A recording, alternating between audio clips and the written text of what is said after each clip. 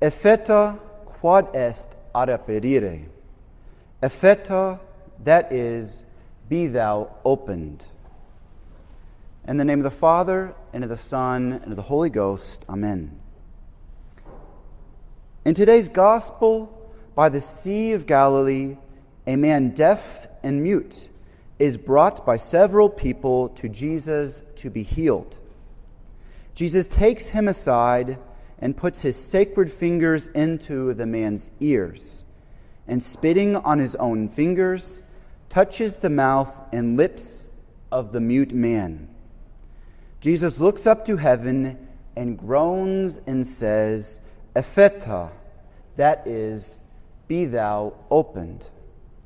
Immediately the deaf man's ears are healed, and he can hear, and he is then able to speak perfectly. This gospel is a striking allusion to the sacrament of baptism. If you've been to a baptism in the extraordinary form, then you have witnessed a very similar event. The priest, ordained in the person of our Lord Jesus Christ, after the exorcisms over the one to be baptized, he takes his fingers and, touching his own tongue, says the same words as he makes a cross on each ear and nostril of the one being baptized. Making a cross over each ear with his fingers that just touched his tongue, the priest says, Epheta, which means, be thou opened. And then making a cross over each nostril, he continues, unto the odor of sweetness, be thou, evil spirit, begone, for the judgment of God draws nigh. In the gospel, we notice that it is not the deaf and dumb man who presents himself, but he is brought by others, and they intercede for him. In a similar way, godparents and sponsors bring their godchild to the priest for baptism. Just as those in the gospel request that Jesus impose his hands on the deaf and dumb man, so in a traditional baptism, the priest first imposes his hands on the one to be baptized as he performs the exorcisms expelling the demon. Jesus took the man aside, and so those in the catechumenate are separated from the world to grow in knowledge and love of God and the Catholic faith. Even the location of the miracle of the deaf-mute man is significant for baptism. The miracle took place by the Sea of Galilee, which flows into the River Jordan, where St. John the Baptist baptized our Lord. It is these ceremonies that are performed so that the baptized have their ears opened to hear the word of God in Scripture and in the Church's teachings, and also that the baptized speak rightly the praises of God in prayer. Throughout the Gospels, our Lord performs actions and healings through physical ceremonies to convey his spiritual healing, and thus he instituted the 7 sacraments so that by the physical and material ceremonies they bring the spiritual healing in his grace. Our Lord first healed the man's ears and then his tongue, as first we listen to the word of God, so that when we hear the words of God's revelation, which give birth to us to supernatural faith, we can then rightly praise God. In preaching on today's gospel, Pope St. Gregory the Great makes several important observations. The gospel says that our Lord put his fingers into the ears of the deaf man, and he spit on his own fingers and touched the tongue of the mute man. The fingers of Jesus represent the gifts of the Holy Ghost. Elsewhere in the Gospel of St. Luke, our Lord says, "If I with the finger of God cast out devils, no doubt the kingdom of God is come upon you." In a parallel passage of St. Matthew, instead of using the words finger of God, he uses the words Spirit of God. So it is the physical finger of Christ that represents the gifts of the Holy Ghost that expel the lies and deceit of the devil, so that our ears can clearly hear the word of God, so that we can have faith and listen to how we should live our life of faith. Thus it is the finger of Christ, or the gift of the Spirit, that enlightens our darkened mind unto obedience to God.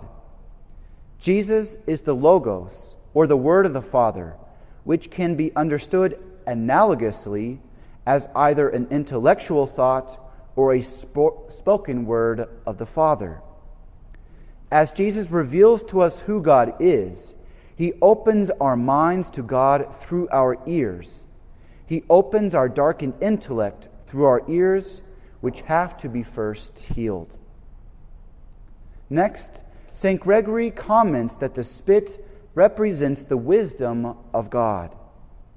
Also in the traditional baptism, exorcised and blessed salt is placed on the tongue of the candidate for baptism with these words: "Receive the salt of wisdom.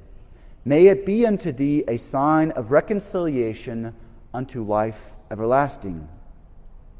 St. Gregory says, "Spittle is a secretion of the head, which floweth into the mouth." So Christ, who is the head of the church, produces the wisdom that should reach our tongues, so that we rightly praise God and that we rightly preach his divine teachings that we believe through supernatural faith.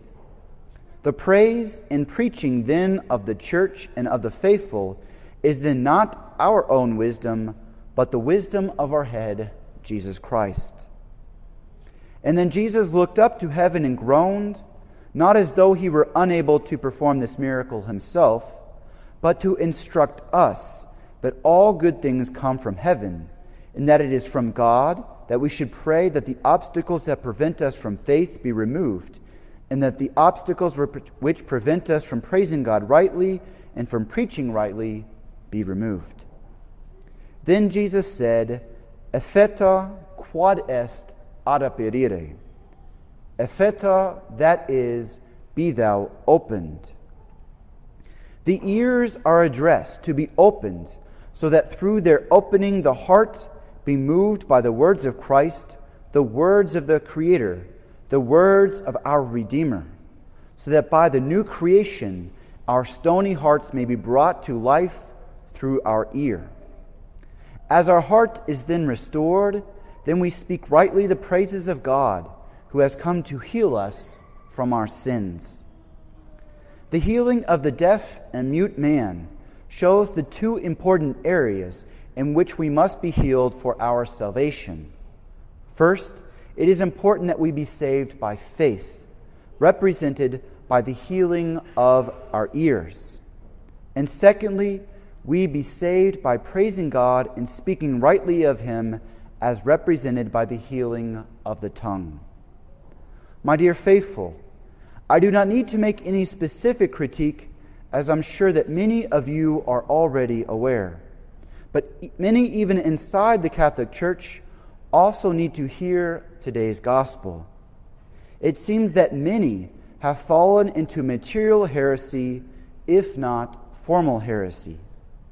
Many who once had the faith have ignored the words of Christ.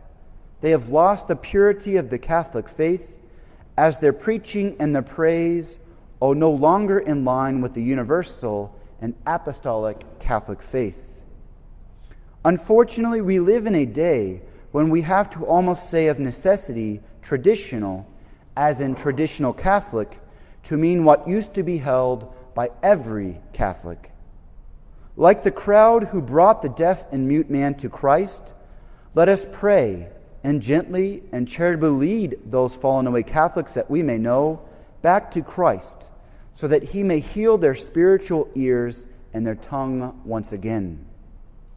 Let us do so gently and charitably, as we remember that keeping the faith and persevering in God's sanctifying grace are not something that we can achieve alone, but it is God's gift.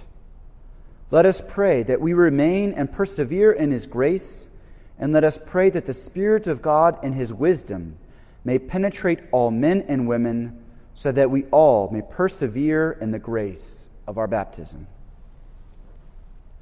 In the name of the Father, and of the Son, and of the Holy Ghost. Amen.